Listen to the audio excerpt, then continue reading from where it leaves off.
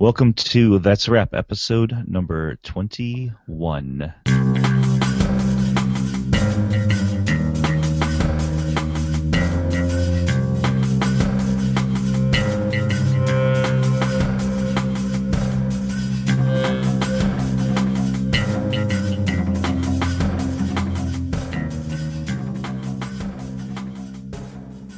Today we are talking about Errol Morris's film, The Unknown Known, and we're going to talk about the documentary, The Act of Killing, as well. That's our segment one. And our segment two, for those of you who are new to That's a Wrap, our first segment is always pickups, which is where we kind of catch up with each other, see what's going on, share news and stuff like that. So that's what we'll do right now. And I think we should probably start with the most exciting news, or what is probably the most exciting news that Dr. Gullen has to offer. I posted this on Facebook. I'm moving in August. I've accepted a tenure track assistant professorship at Westfield State University in Westfield, Massachusetts. Assistant professor of new media and video production. So I'm very excited. Thank you very much for that. I'm excited. There's a lot to do before then. Fortunately, I was supposed to teach two classes this summer, but the first session of the summer section got canceled. So I'm kind of using the time right now to catch up on getting ready to move, looking for a place to live, just catching up on some films and TV shows that I wanted to watch that I never got to over the course of the semester. Since we didn't record in April, I think we can all concur that April was an extremely busy month for all of us, and same here. So just trying to get some of that done, and over the early part of the summer. So thanks for the shout out and the kudos, and I'm still going to be recording. You guys aren't going to get rid of me that easily. I'm going to be I'll still be on the podcast and recording regularly from Western Mass. Yeah, that's great. Congratulations, Chris. Thanks. Just for the sake of form, I'm Eric Marshall. I'm Chris Gullen. I'm Nick Schlegel.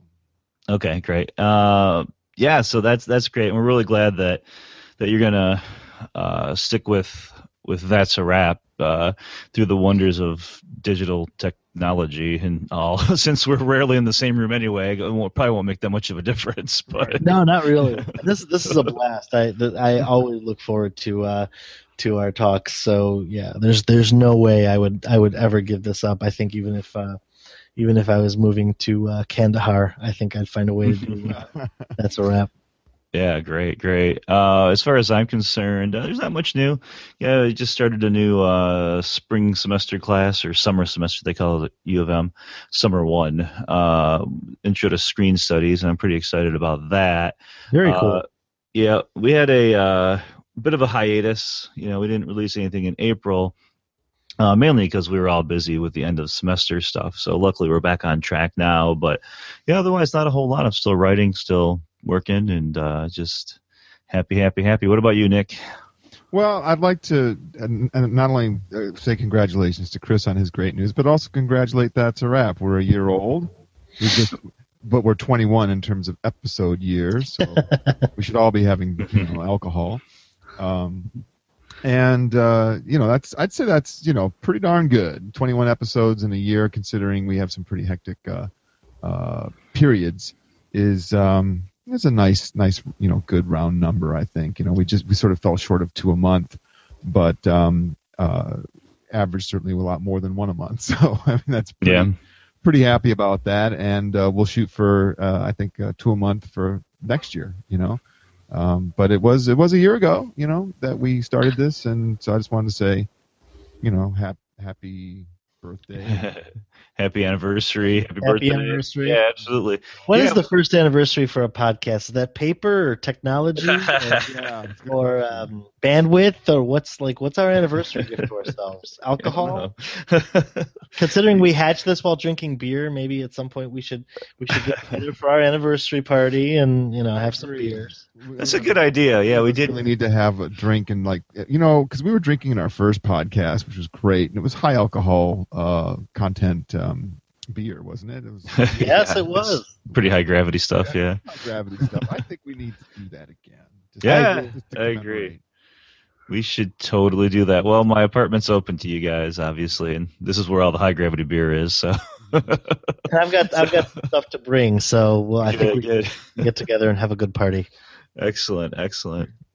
Yeah, I made a beer, a double IPA. It's kind of a Bell's Hop Slam clone, and I don't know if either of you tried it yet. It's but it makes me hallucinate. Well, it doesn't taste like Hop Slam that much, but I mean, it's got the honey in it, and I mess up the hop additions a little bit, but it's pretty good. We could dip into that for sure.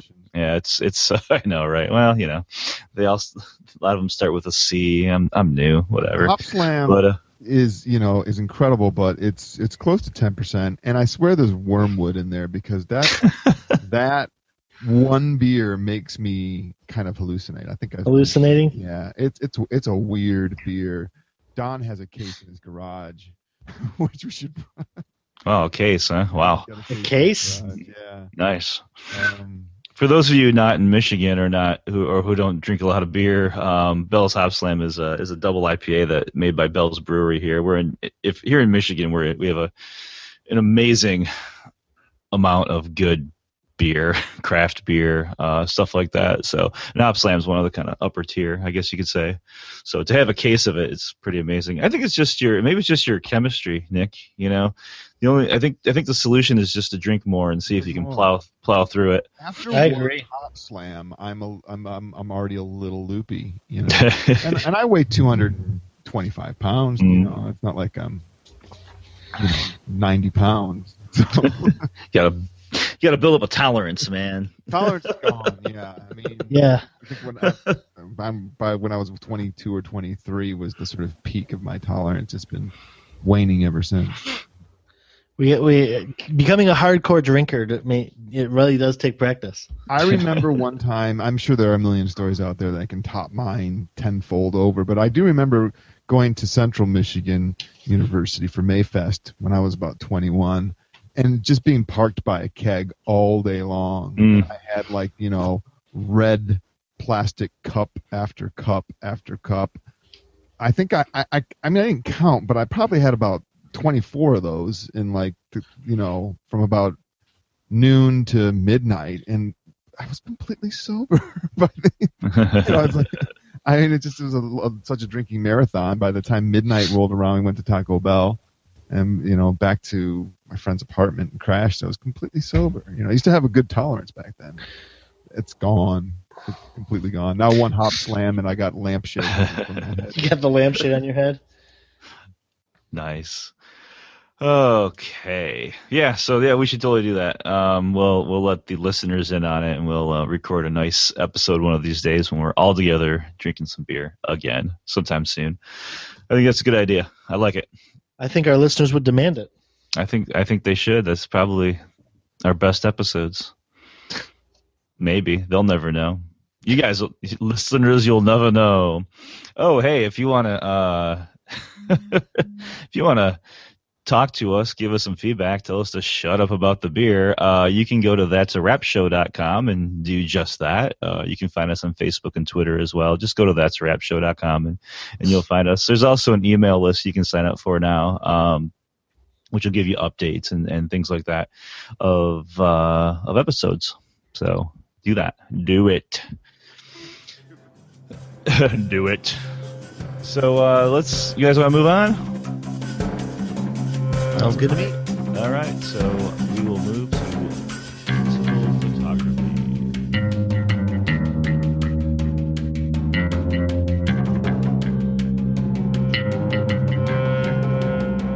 That's right, principal photography episode. So this is Principal Photography, segment 1 of episode 21. We're going to talk about Errol Morris today. Finally, Errol Morris, yay! We all watched The Unknown Known, which is Errol Morris's newest film, in which he interviews Donald Rumsfeld. It's one of his long form interviews, like the one he did with Robert McNamara. Called The Fog of War, for which he won an Oscar. Similar also to Mr. Death and some of his other long-form interview types of documentaries. And we have not talked about it with each other. We just watched it, I think, this week, all of us. And we're going to just do a little reaction to it and talk about Errol Morris's career in general, I think. Who wants to start? I'm afraid that if I start, I'll be really long-winded because Errol Morris is kind of my thing in a way. Well, I would pipe in here by saying that ever since I started teaching film, the very first semester I ever taught it, I incorporated the Thin Blue Line into the syllabus. Now, for example, at one of the universities where I currently teach, they don't do any documentary in their intro to film, but my philosophy towards that is, since it's a gen ed course, people take it from all sorts of different major disciplines. That's my one shot at getting at them. So I want to get into non-narrative, nonfiction modes and talk about the porousness between narrative and non-narrative cinema. And of course, there's no better film for that than The Thin Blue Line. And there's never been a student who has kind of been spellbound by that film, even though the aesthetics of it have been sort of swallowed up by certain type of cable TV programming, like Cold Case Files or whatever, the reenactment crime stuff. Yeah. Unsolved mysteries. Unsolved mysteries. Absolutely. Where Morris sort of laid the foundation for that they all took from and created an entire industry out of. Even though they're familiar with that, they still are just spellbound. And so I've been teaching that film forever, and then last year, when I was teaching a course entirely on documentary, I had Eric come in, and I made Errol Morris our case study for the semester. They had an outside screening assignment. They had to watch The Thin Blue Line, which they all did, and then in class we watched The Fog of War and Tabloid, and they had to read a fair amount on Morris as well. And it just became apparent, and we watched The Umbrella Man too. It just became apparent that he really is probably, next to Frederick Wiseman, who's still living, the most important contemporary documentarian, at least American documentarian, working in the industry today. And so I think we were all really looking forward to this film, particularly since we knew it was going to be a follow-up to The Fog of War, at least in terms of form and subject matter. Yeah. It's hard not to see it as a follow-up since it's another Secretary of Defense, right? Although I think we're all going to argue maybe that it's a much different film, maybe in a way. But what do you think, Chris? I've used The Thin Blue Line before as well when teaching, and not as often as Nick, but I've used excerpts from it, and especially because it's done early in Morris's career, and there's very little actual interview. It's not interview, but there's Morris doesn't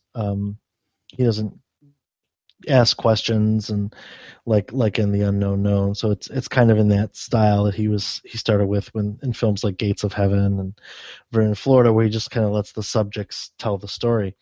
But Thin Blue Line is I think it's captivating because it's just such a great story. You have such a great narrative behind it, and whenever you have a gross miscarriage of justice, and you have colorful characters like in Texas where Thin Blue Line took place, you're going to have people who are interested. And you have the contemporary TV documentary stylistically has subsumed the Thin Blue Line, and even in The Unknown Known, you have the cinematography that is, it's very fluid and beautiful, and you have Danny Elfman's score, which kind of is reminiscent of like Edward Scissorhands and adds this morose quality to the film.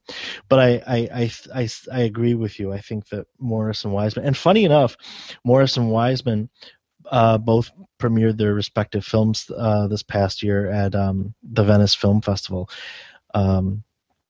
That's where Unknown Known and Wiseman's film at Berkeley, I think it was what it was called, where he talked about UC Berkeley, premiered together. So you had the kind of these two giants at this one film festival doing their documentaries together. It's hard to. I'm sorry. Go ahead. No, I was just gonna say it was. I really love the Unknown Known. I agree. I think it is kind of a follow up to the Fog of War, but again, slightly differently. I think there was also with the Unknown Known, with the media coverage, and it's the way that Morris kind of treats his subject and the way that Rumsfeld. Well, we'll get to that. But what were you going to say, Eric? I was just gonna comment that I can't think of two different documentary filmmakers than Wiseman and Morris. They're such polar opposites in so many ways in their styles. But I mean, Nick's right, and you guys are right. They're two of the most prominent, alive. But yeah, I can't imagine two different filmmakers, because what people respond to about The Thin Blue Line is the stylistics, right? He took the aesthetics of fiction film, of Hollywood high budget fiction film, and brought it to documentary, and that's why it works in a lot of ways. That's why people still respond to it. That's why it spawned all these other things, but it also took a lot of flack, I think, at the time, because people were not used to that type of those types of aesthetics in a documentary.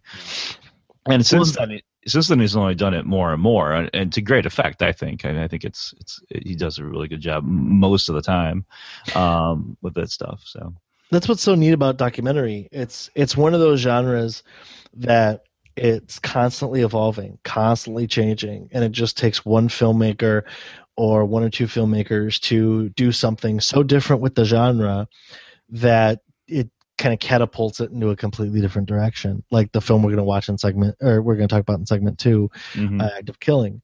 And you have people like Ken Burns, you have people like Michael Moore who make it very, very populist and all of that. But then you have people like Morris and Wiseman who, while different, still delve very, very deep beneath the surface and just take the genre in all these different directions. I think that's what's so great about the genre is it's not much deeper than Burns or Moore, I think. Well, sure, obviously, but that's what I mean though, is you have these different directors who are all documentary filmmakers, but their approach is different and interesting.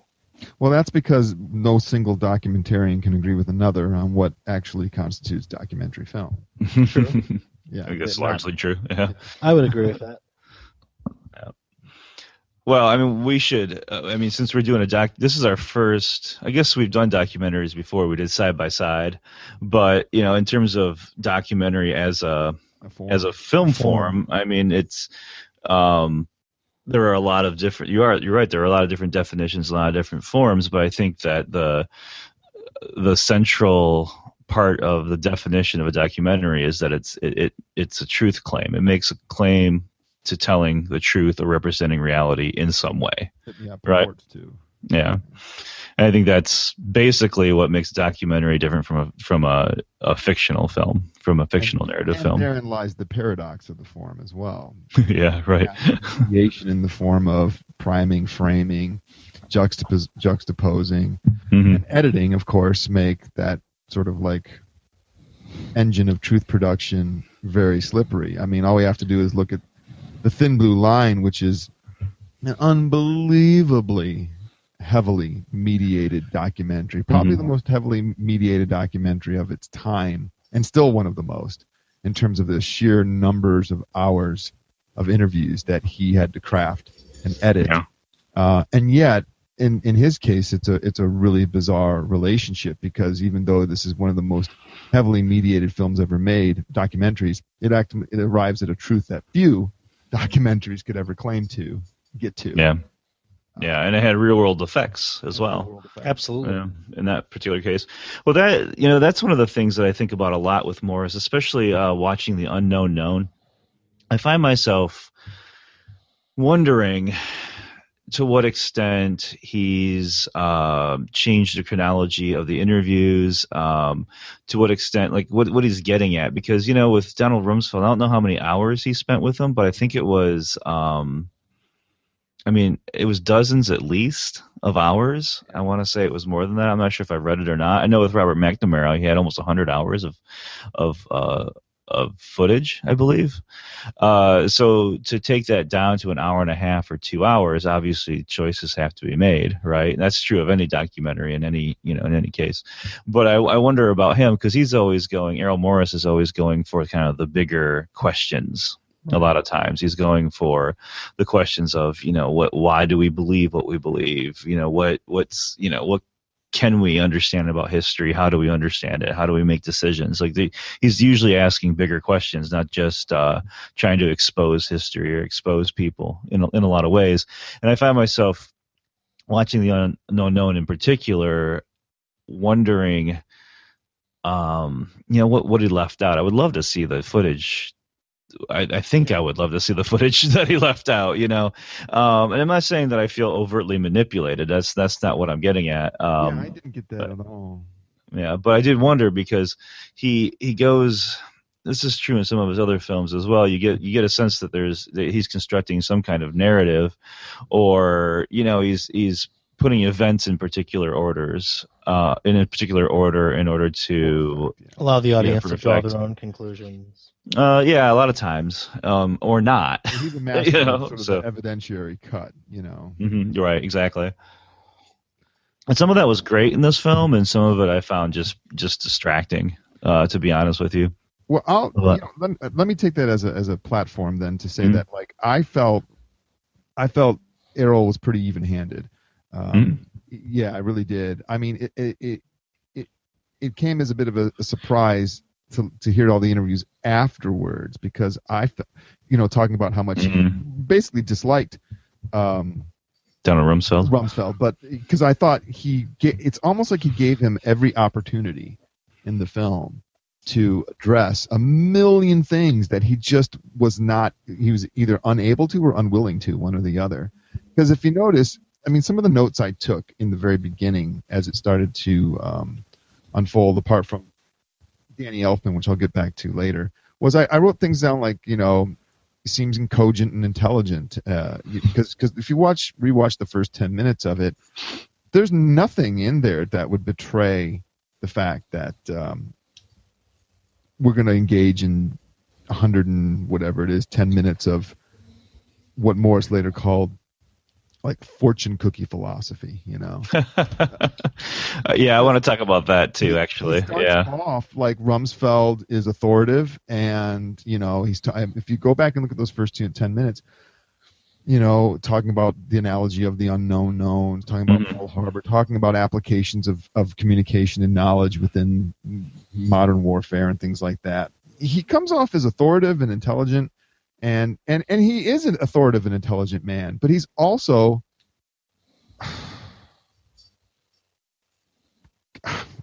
completely ignorant of reality, I think. Yeah. And so, at least, by what Morris has given us. And it has the same structure as The Fog of War, and it starts, it's like it is like The Fog of War Part 2 in many ways, except it takes so many different turns. Because whereas McNamara sees the light at the end of the tunnel, as in the end of his days, and is really trying to come to some grips with things. Rumsfeld seems blissfully ignorant of everything and unwilling to go there. Yeah, I think that's a good comparison with both of these. Fog of War is going to be the obvious comparison, right? And so we should probably delve into it a little bit. But with both of these guys, I think Morris probably went in not liking them. Errol Morris is a progressive. He was against the Vietnam War, and these are two of the most vilified secretaries of defense in the 20th century, right? Especially by progressives, liberals, however you want to put it. But I feel like with McNamara, and I felt this way too when I watched Fog of War, I felt like here's a guy who, like you said, he's seeing the end of his days, but here's a guy who's thoughtful. The philosophies that he tries to kind of work around or work through he seems genuine in trying to work through the philosophies and the ramifications of his own actions and of history. Yeah, remorseful. And his main thing was at the time of filming was he had just written a book, kind of an anti nuclear war book. He's very much about limiting nukes and things like that. And he ends up being somebody who is circumspect even as he still handles Errol Morris, because he's still. I remember at the end of Fog of War, he asks him, I can't remember what it was, a very direct question, and he will not answer the question, and he never answers a question. The worse it gets. Yeah, exactly. The more I say, the more confusing it gets. I'm just gonna. It's better just to say nothing, And so he does, and those guys are the same. Because I remember watching Fog of War and thinking about Donald Rumsfeld, because Fog of War came out during. Yeah, because it came out during the Iraq War, and there were a lot of mirrors there, a lot of similarities. A lot of similarities that I think Errol Morris drew out on purpose. I think to a large extent he drew them out on purpose. And so I thought about Rumsfeld a lot because Rumsfeld has the same demeanor in a way in front of the media. He obfuscates. He never directly answers a question.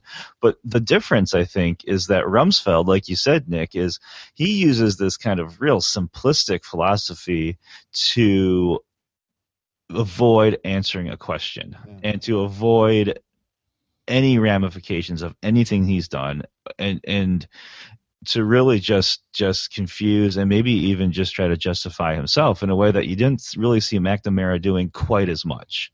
I'm not going to let McNamara completely off the hook. And I wonder about, in this film, if Morris's frustration with Rumsfeld, because I've heard interviews with Morris saying like he just felt like there was nobody home. He felt like there's just nothing behind that smile.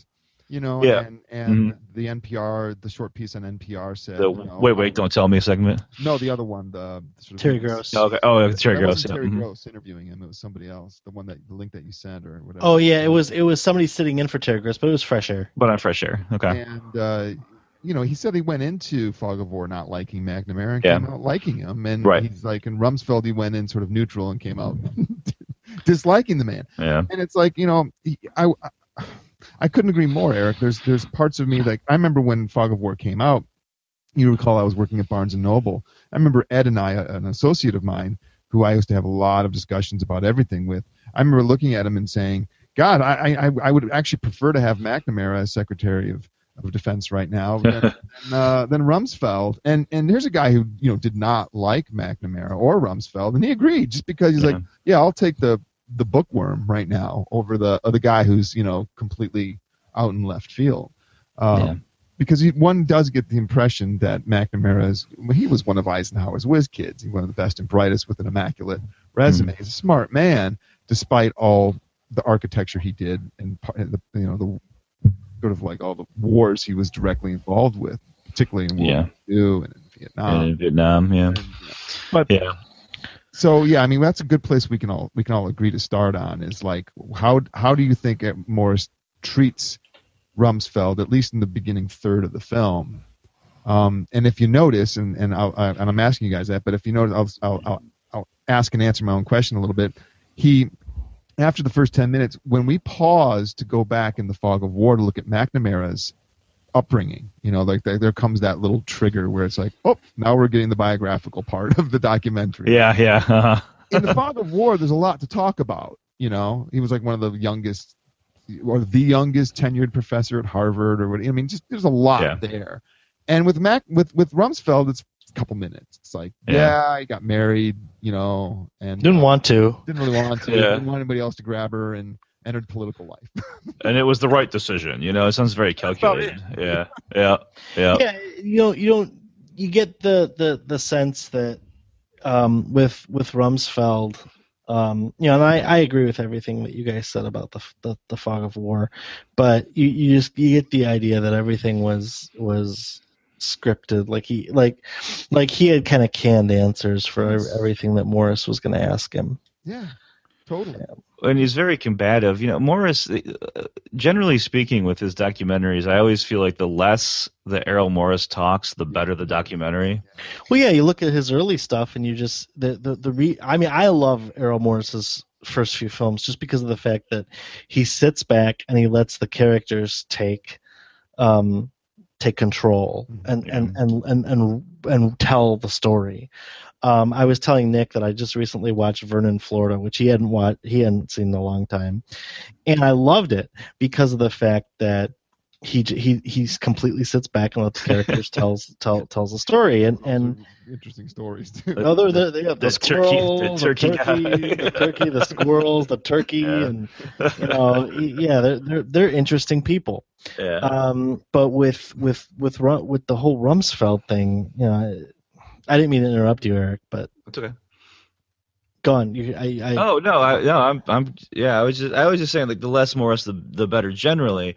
But I think in this case, he had to prompt him a lot, and he had to be a little assertive, because I think that Rumsfeld, like, that's his mode. His mode is responding and trying to change the topic. And I get the sense that he didn't really have a whole lot to say that was really that smart. And there's one moment in particular where he says the absence of evidence is not the evidence of absence. And he looks so self-satisfied. And now Errol Morris has a background in philosophy. Oh, I know. He is a very deep thinker. He knows a lot about philosophy. It must have taken a great amount of restraint for him, and wisely, he just let Rumsfeld say that and sit there, and he captures that self-satisfied grin, and then cuts. And I thought that was great, because that's when they're talking about the evidence of just for the listener, that of weapons of mass destruction. Right. Yeah. Yes. And exactly. And so there's so many ways there's so many rebuttals you can have to something like that. And there's so many ways he could have argued that, and he just let him go. And I thought that was wise, because I was like, "Wow, come on, yeah." I mean, yes, I guess that's true, but that doesn't justify action. Well, it was kind of like listening to Bush speak. I mean, remember when Bush he would say these stupid things, or he would try and use philosophy in his own way. And I always loved it when reporters or somebody would just kind of let him dig his own grave. Yeah, let him go and dig his own grave and make him look stupid, kind of like Palin or somebody or whoever else. Give them enough rope, they'll hang themselves. Absolutely. I'll tell you the moment I knew we were in trouble, and it came quite early, because I felt that Morris was giving him many outs. That was the whole point, to sit down and talk about what had happened. What kind of rabbit hole were we in from basically 9/11 up to present day in foreign policy, and he essentially dodges the whole thing, whereas McNamara wants to come to grips with it, he's dodging it. And I knew we were in trouble right off the bat when he says, "What's the obsession?" Right? He says, Morris says, "What's the obsession?" And he goes, "What is it with you and that word obsession? I'm cool. I'm measured. I'm not obsessive." The dude wrote 4 million fucking memos, okay? He's saying he's not obsessive, and then he has everybody buy dictionary. Wait, remember that whole thing about dictionaries? Yeah, dictionaries. Yeah. What is the dictionary definition of this? And he's not obsessive. He's obsessive compulsive. I mean, he is beyond obsessive. I mean, he's sitting there telling Errol Morris that he's not an obsessive guy, yet we have an entire library dedicated to this dude's, notes. Right. And notes, essentially, his snowflakes. And I'm thinking, we're in trouble. This guy's in denial about something or some things. And I thought, we're in trouble here because he's calling him obsessive. And I thought it was disingenuous. Yeah. It's interesting to start the movie like that, too, because that's the very beginning of the film. Mm-hmm. And to start with that and have him say, I'm measured, that's his self-image of being measured and cool. And I agree with you, Nick. Yeah, I mean, I know Morris wanted to get to, like, what about 9/11, right? And that whole thing, all those memos about Saddam Hussein before 9/11 and then the invasion of Iraq, and it seems like he couldn't get there. I kind of feel bad for him in the editing room, like going, what can I do with all this stuff, right? He actually says to him, look, they did a poll, and it said that the American public conflated Iraq and 9/11. It was sold as a package deal. That's nobody thought that way in the White House. Well, okay, fine, but the poll, and that would be his answer, and they would move on. Right? Wouldn't it was like such political answers. Have you guys heard any reactions from Rumsfeld about this movie?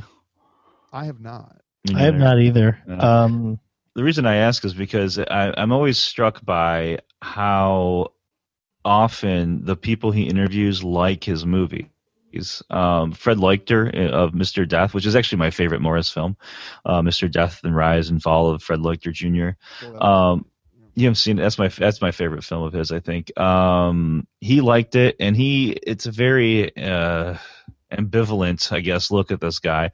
Robert McNamara, I think that, we were just kind of talking about McNamara in somewhat glowing terms from that film, but he really does paint him ambivalently.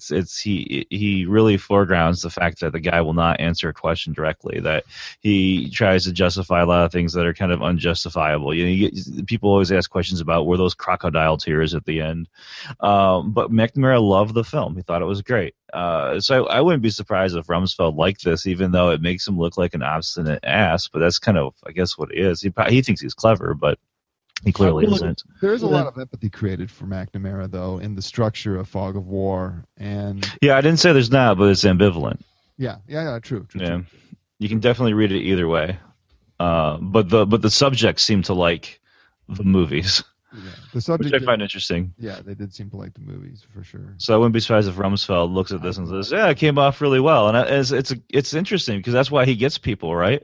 If he made McNamara look like a villain, then Rumsfeld probably wouldn't have done this one, right? Why would he? Possibly.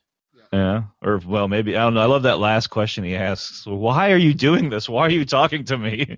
He says, I haven't the faintest idea.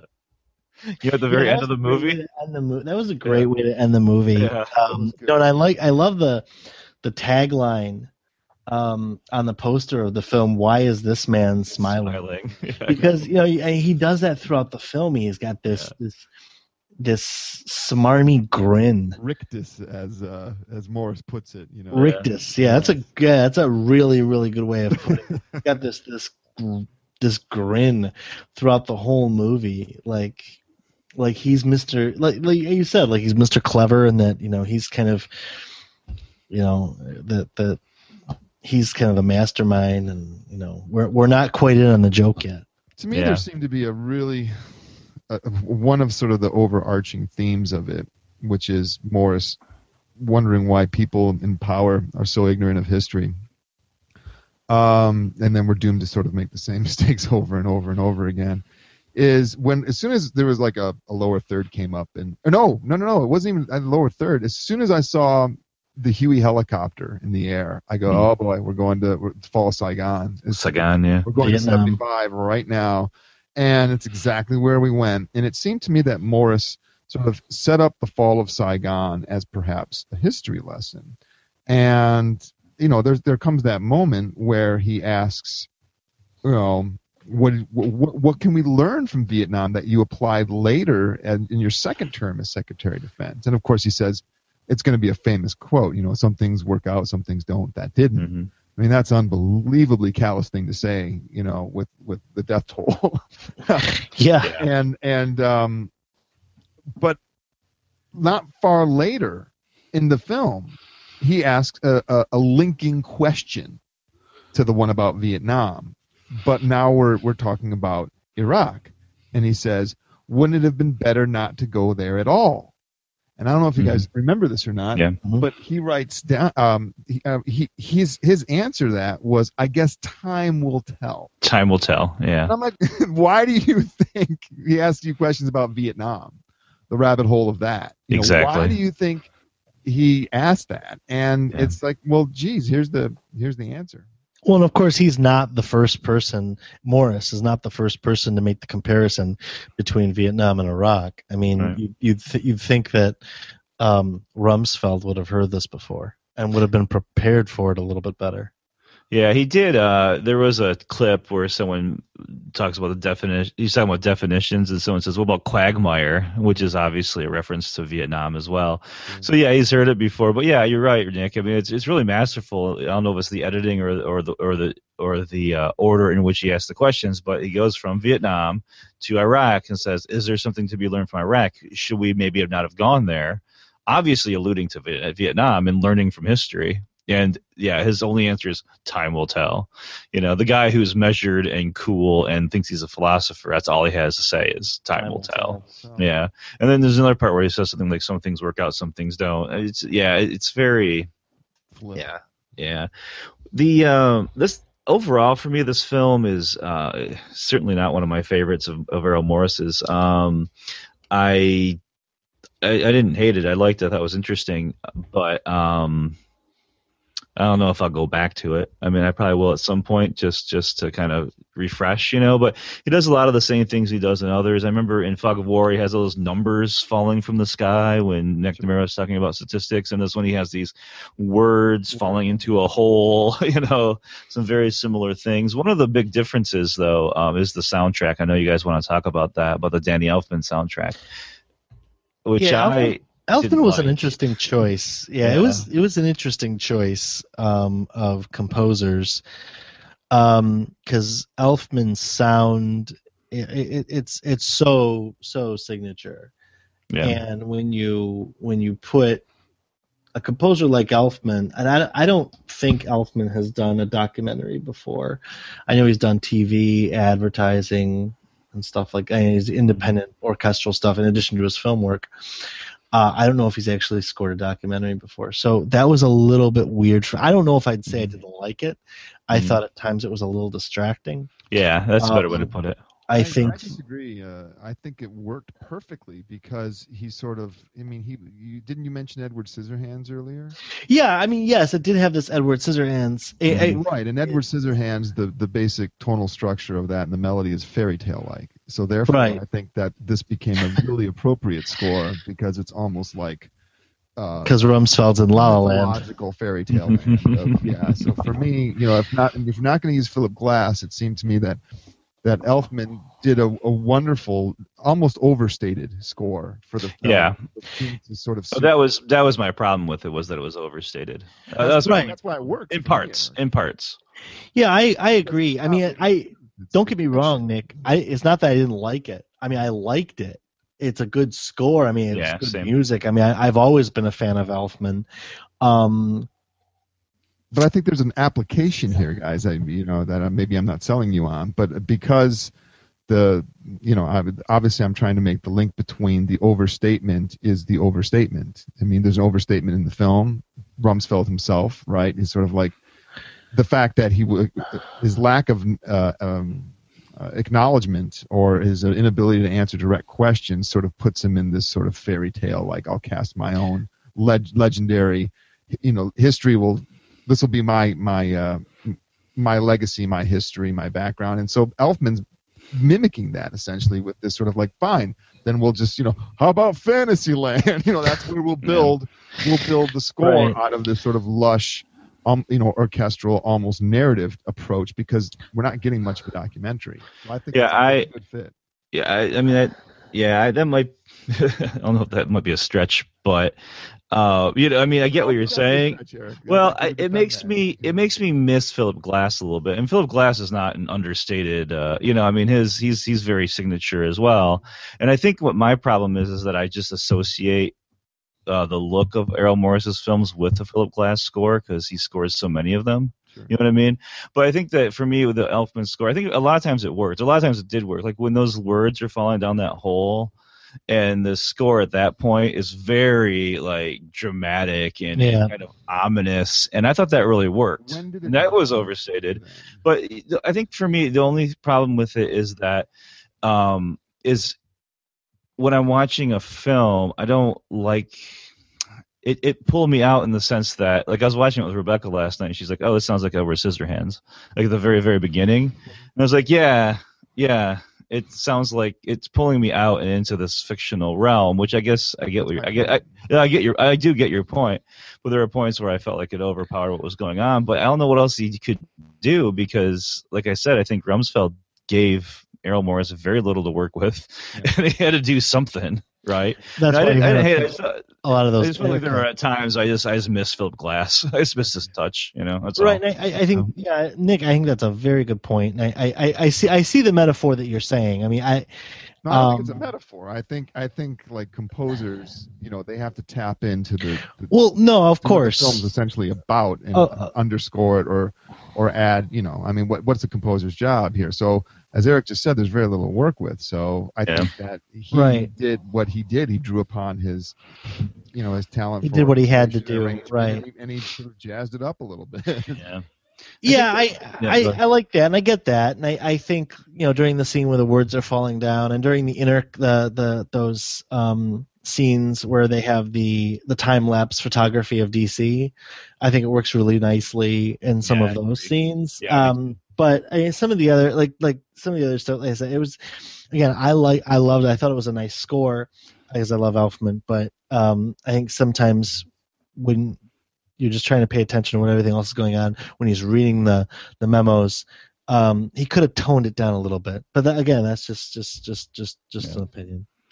I think the 35-minute timer went off a little while ago, but I just wanted to say, like, as far as Morris's films in general, I think what he does well is he makes a film that asks other questions. It's not just, here, let's talk to General Rumsfeld, right? The Fog of War was about, it was structured around 11 lessons, if you recall, right? Mr. Death is all about, belief. It's a lot about, like, how do we come to believe the things we believe? Can we trick ourselves into believing things, stuff like that. The Thin Blue Line, how do we come to know the truth? And I read a lot of his films as kind of meditations on our ability to recognize or to find the truth. And I know he would disagree with this. I've read some of his essays. He has these brilliant essays in the New York Times, mostly on photography. In the last year or two, he's been writing for them, which if you haven't seen, I think is well worth. I'll link to it in the show notes, but well worth reading. And I know that he would disagree with me on what I'm saying, but I can't help but read these kind of like almost postmodern, especially with Mr. Death and maybe Fog of War and some of the others, kind of meditation on how do we even get to the truth. But I know he believes there's a truth out there and we can get to it. But his characters, Chris, you said the word characters earlier, which I thought was great because these are actual people, but they're also characters, right? Sure they are. And I think that his characters, like, he sets it up very well to kind of ask these meta questions of, do these people really believe these things? How do they come to believe these things? What can we learn from what these people believe? What might they learn? And I think Rumsfeld left them almost nothing. You get very little of that in this film. And it's very frustrating. The film is very frustrating, I think. And I think that I think it's meant to be. I think that I think that he put it together in a way to be frustrating. But what do you guys think about that? About what you said? Yeah, about all that. Any of that. Well, I don't disagree with any of it. My final thoughts dovetail quite nicely about that, but I guess there's one area where I think it's important to note that the problem with this film in Morris's canon is it's just ill-timed, I think. Whereas McNamara was ready to talk. And I don't think that Rumsfeld was. Rumsfeld has many political answers as if he's still culpable in some way for all this stuff, which he is. but I just don't think he's near enough the end of his days to realize that it's better to die with a clear conscience than. I think you're giving him too much credit. No, I mean, this is a guy with a resume. He's traveled the world. Yeah. He was special envoy when he worked with NATO. This guy's resume is impressive. He's not that dumb. I think he's just willfully. He's a political guy. Yeah. He's not McNamara. Okay, I'll grant you that. He's not a whiz kid. He's not a genius, but not dumb. No, I didn't say it was dumb. I just think you're giving him too much credit. I think if he is diagnosed with some terrible disease and he has a week to live, he still won't. We can't say that. I think there are defenses going on here, you know? Yeah, I don't. McNamara. Let me finish. I think that. No, I'll stand by that because no one can predict what somebody's going to. Of course. Look not you, not me. Yeah. Well, look at active killing, right? Yeah. Look at what was accomplished there. So you never know when somebody's ready to talk. Yeah, that's true. If ever. If ever. Right. So my point is that there's no clarity because there's no distance between 9/11 and Iraq. That's true. When McNamara was talking about Cuban Missile Crisis or Vietnam, it's 40 years later, 50 years later in the case. So, and World War II. So I think that it's just, he's not ready. So you're trying to get a splinter out of a thumb and it's just not going to come. Just to bolster what you just said, the part where he says that Obama was against Guantanamo and he was against Iraq and all this stuff. Yeah, that was an interesting point. But Guantanamo's still open and we're still in Iraq and all that stuff. So that actually kind of supports what you're saying to a large extent, Nick, because a lot of what Rumsfeld set in motion is still going on. Yeah, and when we talk about Chris, I know you want to say something, so I'll make this my last comment. It's not a question of whether I like the film or don't like the film within his canon of work. The film is the film. It's his subject matter, and this is what it is. I think Morris did a great job. I mean, it's no different than his last several films, Tabloid included. It's the subject matter, right? Yeah. I mean, his skills as a documentarian are ever sharp, but what could he yield from this? And it was, he had a kind of an unwilling participant who was more interested in, writing his own history. Yeah, absolutely. Chris? I was going to say, I mean, I think you're right, Nick, that he wasn't ready to talk. I mean, I think this kind of a film would have been similar if he had made it and interviewed George W. Bush about it too. I don't know if Rumsfeld will ever be ready to talk. And you made a comment, and maybe this is going to be cynical of me. You made a comment where someone die with a clear conscience, and I don't know if Rumsfeld has a conscience. The way he just discussed things, and you're right. In the act of killing, we do see some pretty remarkable things, but I don't know if he's such a company man. Yeah. He's such a politician that I think on his deathbed he would still be grinning and saying, I did what was right. I think he still would believe his own hype. Well, at least we have over 1 million memos to bear that out, I guess. But I kind of agree with Chris, but we don't know. We don't know what's going on inside his 81-year-old head. Yeah, he's 81. True. He could kick off tomorrow, and who knows what he would think. Can I just put one postscript onto this before we move on? I was just looking at Errol Morris's IMDb page, and listed in pre-production is a movie called Holland, Michigan. Do you guys know about this? It looks like a fiction film starring Bryan Cranston and Naomi Watts. What's his name? And he's director. And I just lost the synopsis, but it's a thriller centered on a woman who suspects her husband is cheating and enters into an affair of her own before leaving her husband's true dark secret life, or learning her husband's true dark secret life. So that's kind of interesting. Yeah. He does have one fiction film that I never ever hear him talk about called Dark Wind, which I which I tracked down on Laserdisc way back in the day when I was thinking about doing my dissertation on Errol Morris, and it was directed in 1991. I've never heard him talk about it. It often doesn't get listed in his credits, but yeah, he directed it. It had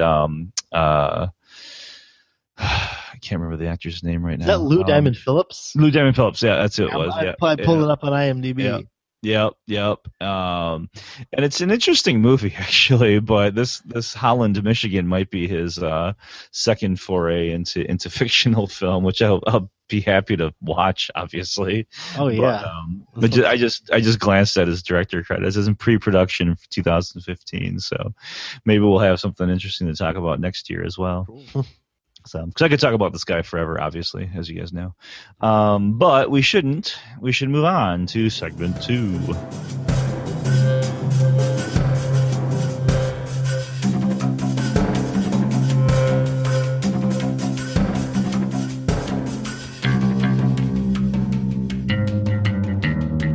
Yeah.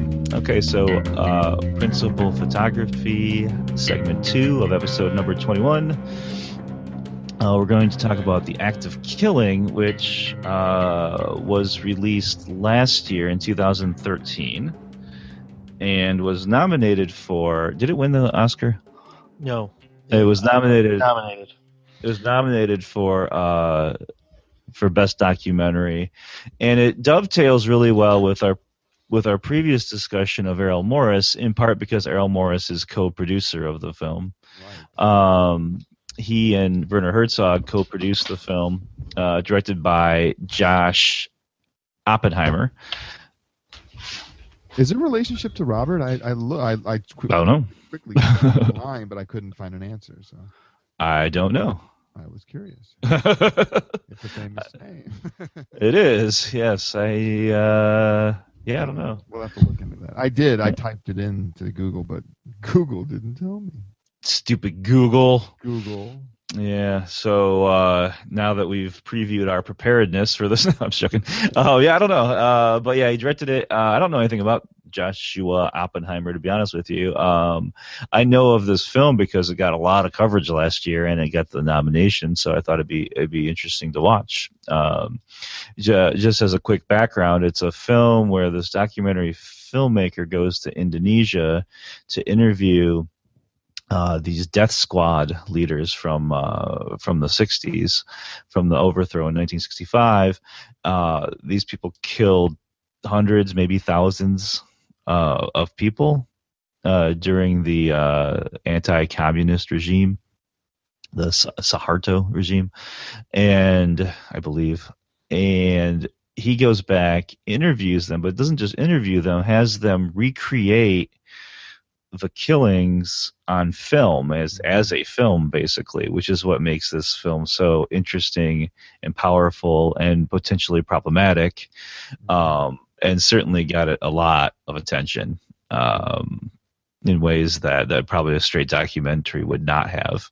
So that's kind of your background for the act of killing. We all watched it. We all watched it this morning, I believe, right? I know Chris and I watched it this morning. I watched the first half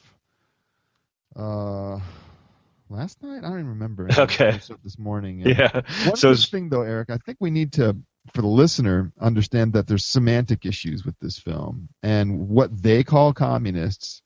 Oh, right. Yeah. Are people that basically oppose the military dictatorship. Yeah. So any intellectuals, farmers, farmers who are not landowners, dissidents in any way. Anyone who disagreed at all, basically, was called a communist. So not in the traditional Marxist sense of the word, Marx Engels. There may have been some communists who got killed, but that was not. Yeah, they were just called communists. Intellectual, so I mean. Yeah. Mm-hmm. Yeah. It's a very good point. It was just terribly brutal time where they say between 500,000 and 1 million people were killed in this really, really brutal dictatorship, and it was sanctioned by the military. It wasn't carried out by the military; it was carried out by these kind of freelance, what they call themselves, gangster groups, and the army wasn't officially involved, but they sanctioned it, and so it was one of those kind of situations where it was encouraged and tolerated. And there's another semantic issue. They called the gangsters to them means That's free man. And where does that come from? So okay, so yeah, that's where I wanted to get to actually. Was so these guys, like, just for a little more setup, I guess, like, these guys are much older. One of them, like, they recreate these killings with glee almost. One of them seems very remorseful at the end. There is kind of a narrative arc where one of the main guys feels you can tell he's starting to regret it. He has nightmares, and the other guy absolutely does not in any way whatsoever. He states straight out, "I don't regret it. It's the way it was. You have to deal with it." But the whole time they saw themselves as gangsters. Their word. Right? Yeah, or which means free men. Free men. Yeah. They linked it to, American film and said that, but then they appropriated the word, the actual etymology of it, which I looked up, was just, late 1800s England, and of course migrating over to the States, meaning, you're part of a gang, you're a gangster. Yeah. Which is interesting because that would not seem to me to mean free man because it means you're part of a gang, right? But yeah, it's a really interesting translation of the word gangster. They're also guilty in rewriting history, It's like, yeah, they had that wonderful discussion about history in there, and yeah, what.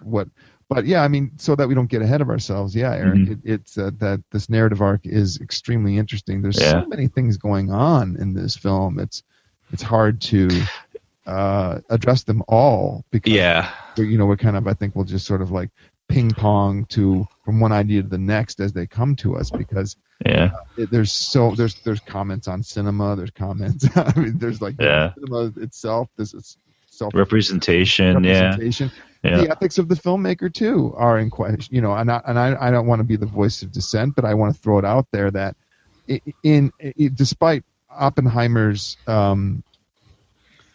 noble what's the word I'm looking for? Methodology. One could argue. I'm not saying I'm making this argument that you're traumatizing a whole new generation of children that were being brought into the. I mean, there's this big scene towards the end where they burn this village down and recreate rapes and stuff. Oh my gosh! Yeah. These boys and girls are crying. They don't have the intellectual capabilities of processing what's going around right. The whole concept of reality and fiction is blurred, and I started to think, not for the first time, that it's a greater good documentary like Shoah or Night and Fog, but like it also started making me think, what are the ethical considerations in bringing others into your project here? I want to say I was going to say this a long time ago, but when you said you looked it up, first of all, I'm really glad you looked up the etymology of the word gangster. Yeah. But on the other hand, I want to say, what are you, Rumsfeld over here? Looking this up. No, I'm so glad you did. I don't know. What do you think, Chris, about the ethical considerations or anything? I mean, we just threw a lot out there. Yeah, as far as the ethical considerations of the film, Oppenheimer was criticized a little bit about that, I think, about whether he was not only in how he was treating these children, which, the thing that when I was watching it that I just found so profoundly disturbing is the scenes when they are recreating some of these, and you have the children around who are watching it, who are recreating it, who are cheering at the end. They don't. You're right, Nick. These children don't have the intellectual capacity to grasp what's going on, but it's almost like those shows you see where you have like the white supremacists and the kids are like waving Nazi swastikas and singing along the white power anthems and all that. It's like these kids are being like exposed to this really, really heinous stuff that's going on. I think Oppenheimer, from an ethical standpoint, aside from that, did what he could to try and he had a very noble cause. And after this film came out, he pretty much demanded that the United States and the UK be accountable for kind of ignoring all of this and the fact that this still goes on. I guess what I was going to say is, and this would be my own. I was posing the question objectively a minute ago, but I would say, like, if I was working on the project, I would have said, Josh, think about it for a second here. We're staging this for our cameras in efforts to try and get these people to come to grips with their past.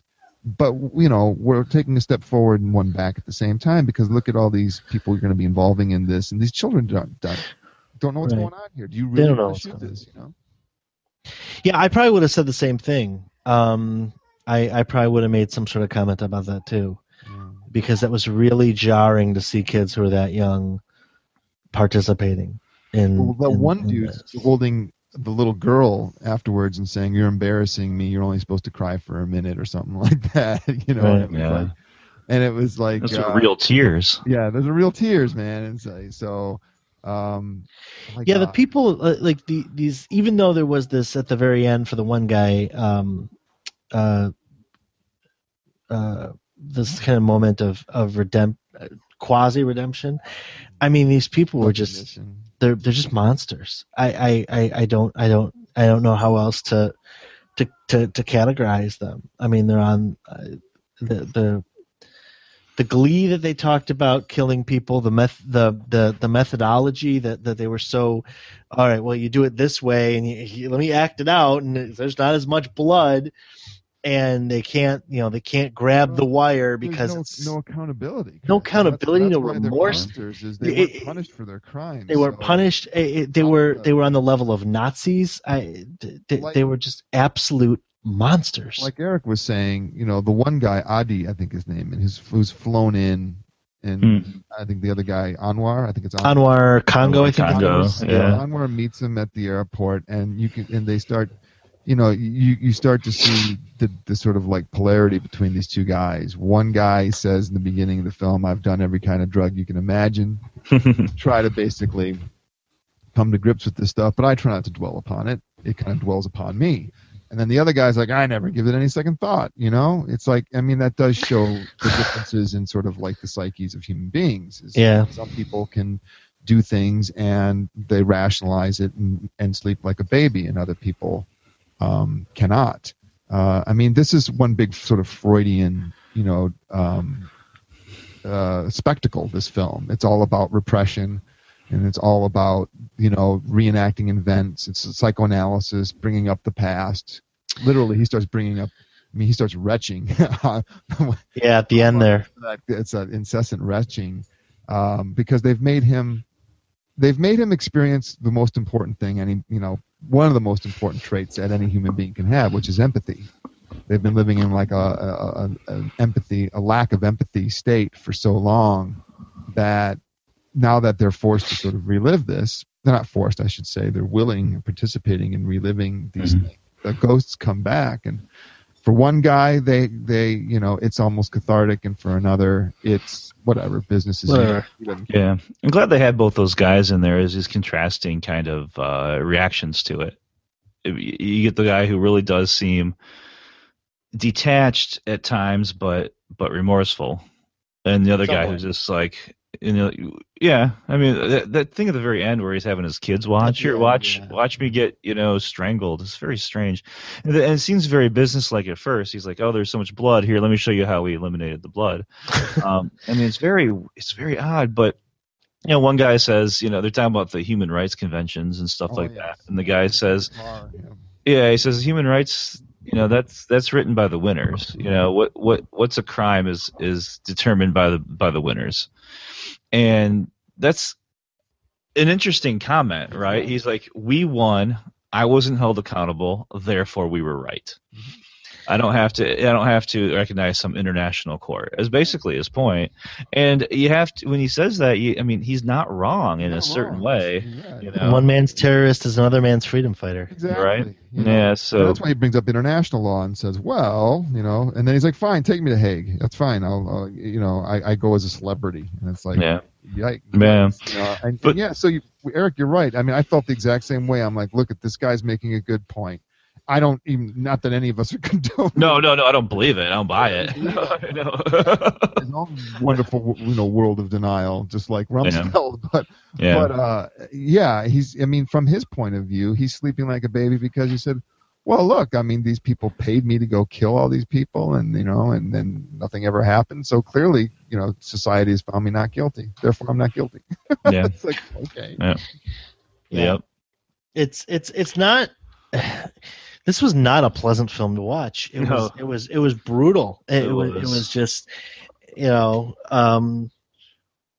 was just not enjoyable.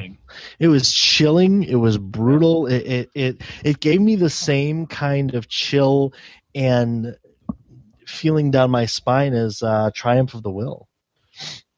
Okay. It really, boy, yeah, And I think the one of the criticisms I've read is that there's not a lot of context, for the political situation at the time, the historical situation. In the Errol Morris wrote an article, which we'll link to in the show notes, where he talks about the film and he interviews not only the filmmaker but some other people, and he asks them about this, and I mean, basically the idea is that it's not really about that. It's about these people. Humanity. It's about like how do we what are people capable of?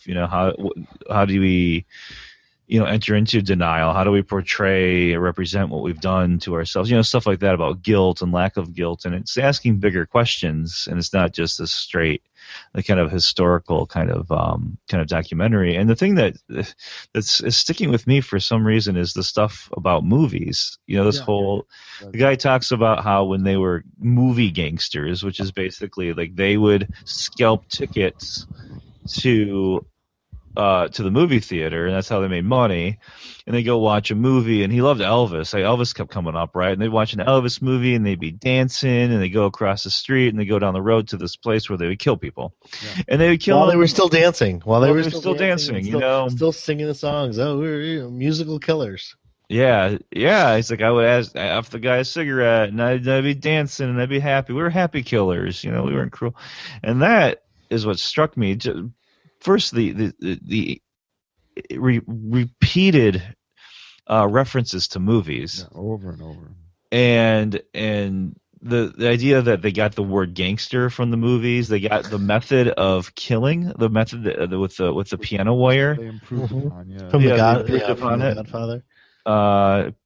It was Godfather was after that, I think, but from gangster movies, though, at any rate, right? Yeah.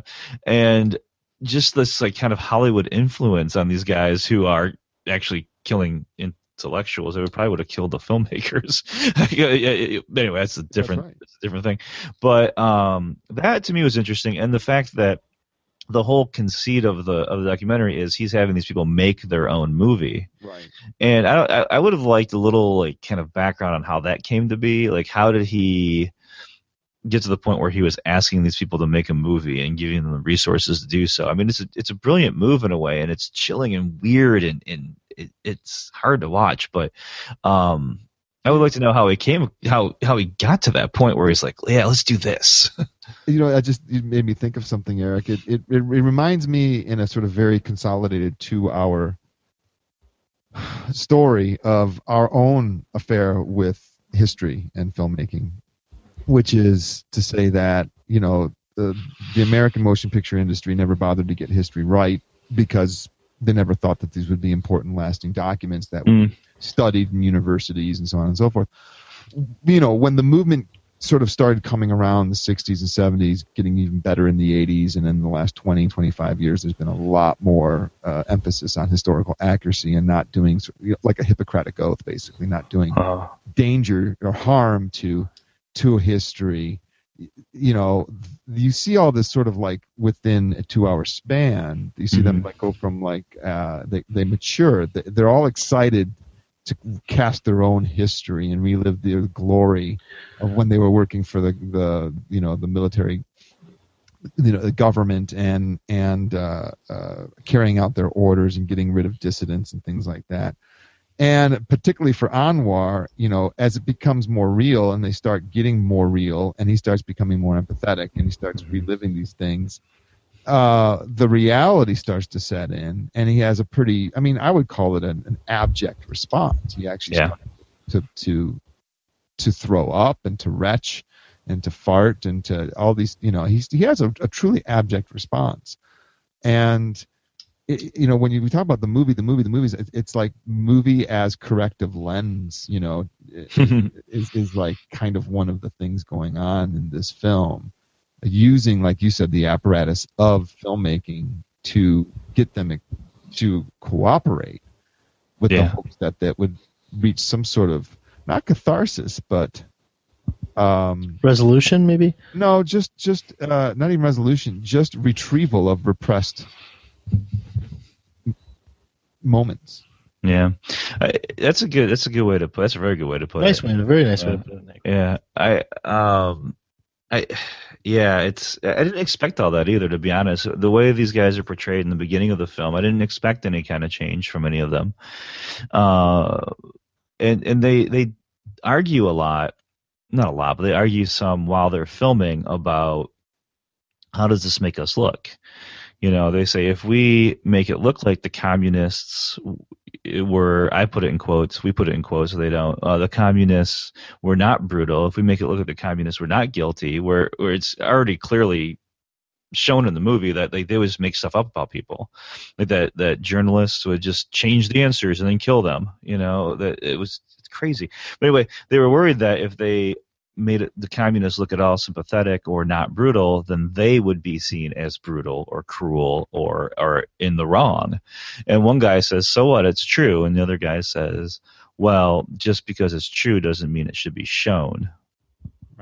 Right. And so there's some of them have a sense of, what we did was wrong, and it will be seen as wrong if we don't portray it in a particular way. And that goes to the defense mechanisms probably too. A lot of the Elvis and the dancing and the way they reenact things and describe it in the beginning, I think is a lot of it's just defense mechanisms. And then at the end, I think you're right, Nick. I think it gets, intentionally or not on the filmmaker's part, it gets broken down with the one guy with Anwar Congo, where it gets past those mechanisms and he's like, I can't do this anymore. Yeah, I think the real tipping point for him was when somebody blindfolded him and put the wire around his neck, and he's like, he got to feel what they were like, and he's like, well, yeah, but the difference is they knew they were going to die. You were just acting. I'm really glad he said that. Yeah, me too. Yeah. For the listener, there's a part where they're acting out killing on the guy who was the killer, Anwar Congo, and he's like, I really feel like I knew what my victims felt like. I felt like I really knew when they were strangling me. And there's this silence for a little while, and I remember thinking to myself, yeah, but they were going to die, and they knew it. Mm-hmm. And then the director actually says that. He's like, yeah, but you don't know how they feel, because you knew to say cut. This is a movie, and they knew they were going to die. And he insists, though. He's like, but I feel like maybe all of that is coming back to me, like to haunt me. Like he's very afraid of it haunting him, and there's a very human element to that. That is. It's still chilling but speaking of chilling, I don't think anybody would ever guess what, for me, the most chilling scene in the film was, because it's not the obvious choice. For me, it's part of the scene you were just talking about, Eric, where they're talking about history and truth, and how are we going to look when this movie comes out. It's the actual guy who is the neighbor of Anwar's, and he's telling his story about his stepfather being murdered. And the whole time he's doing it, he has to sort of like laugh and sort of like, what's the word I'm looking for? Capitulate to them and sort of subjugate himself to them. Yeah. While he's doing it, he has to sort of like say, oh, I don't really care about any of this, ha ha ha ha ha, but here's what happened, ha ha ha. And I'm like, oh my God, it's like the classic bully scene in the schoolyard, where he's like, I don't mean to offend any of you with my tale of like, which is utterly the most traumatic moment in my life, or at least because I was 7 years old and I found my stepfather, who I cared about, underneath a barrel with his foot poking out, and we had to bury him like a goat. Ha ha ha! Don't hurt me. Ha ha. And then the family got exiled. Yeah, and I'm like, that part to me, for some reason, made me so uncomfortable and so like, because he had to sort of like cast his story in this sort of like, isn't this fun for you guys to hear? Yeah, trivialize it. Just trivialize the story.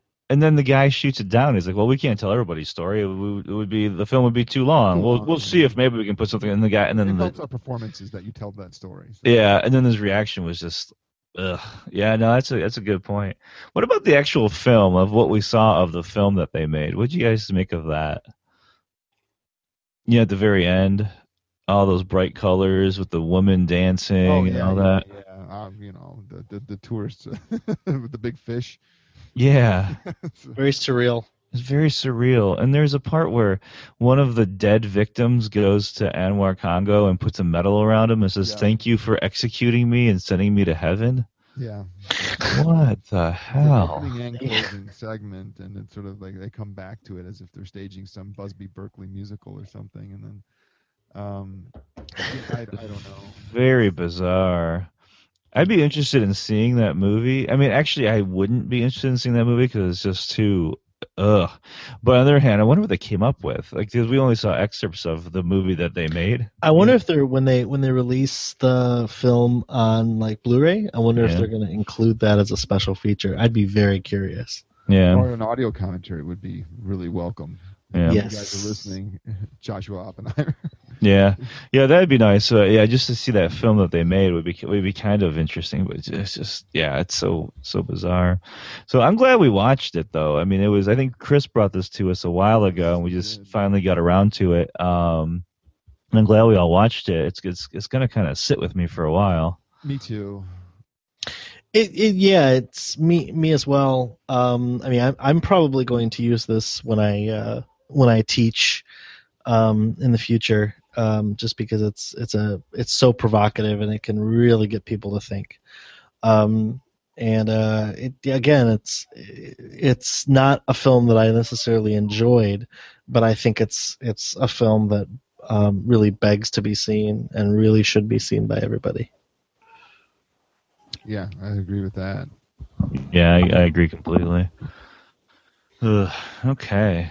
Well, we talked about. I'm glad we paired these together because both of the films we talked about are documentaries that teach us a little bit about history, but not really. They're more about the people involved and how and people are about people and bigger kind of philosophical issues. So I think that's what makes a good documentary. It makes you think about other stuff, and I think both these films did this to some extent. So. Yeah, good. To listeners who aren't familiar with Errol Morris, several of his films are on Netflix right now. To me, he is, like I said earlier, I'll just restate, I think he's the most interesting and provocative and talented documentarian out there. So if you there's plenty of films out there to sort of like jump into and immerse yourself into his world of documentaries.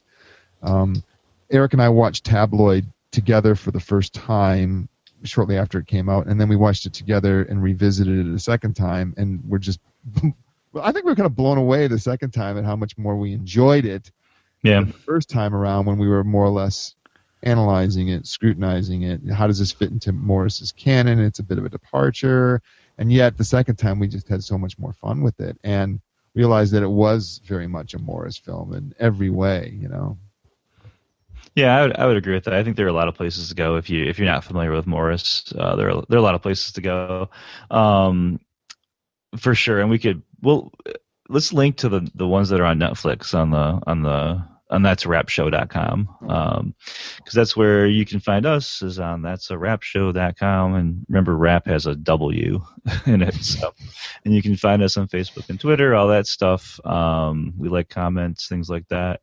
But I'm glad we're back in the saddle. We had a little bit of unintentional hiatus, but we're going to try to get on a. Happy birthday to us. You know what we ought to do is we should go see. We could do another double feature here. We should go see Under the Skin and with Jarmusch's vampire film. Shot here at the Big D. And hey, don't make any promises on air. I said what we should do. Yeah, what we should do is. Maybe we'll do a Wes Anderson podcast episode or something too. All right, we'll talk about that in a minute. I'm gonna hit stop. I'm gonna hit stop in a second here, but give me less to edit here, okay? So anyway, that's therapshow.com. You can find us on Facebook and Twitter from that site. And for That's a Wrap, I'm Eric Marshall. I'm Chris Cullen. And I'm Nick Schlegel. All right, we'll see you next time. Thanks. Cut. That's a wrap.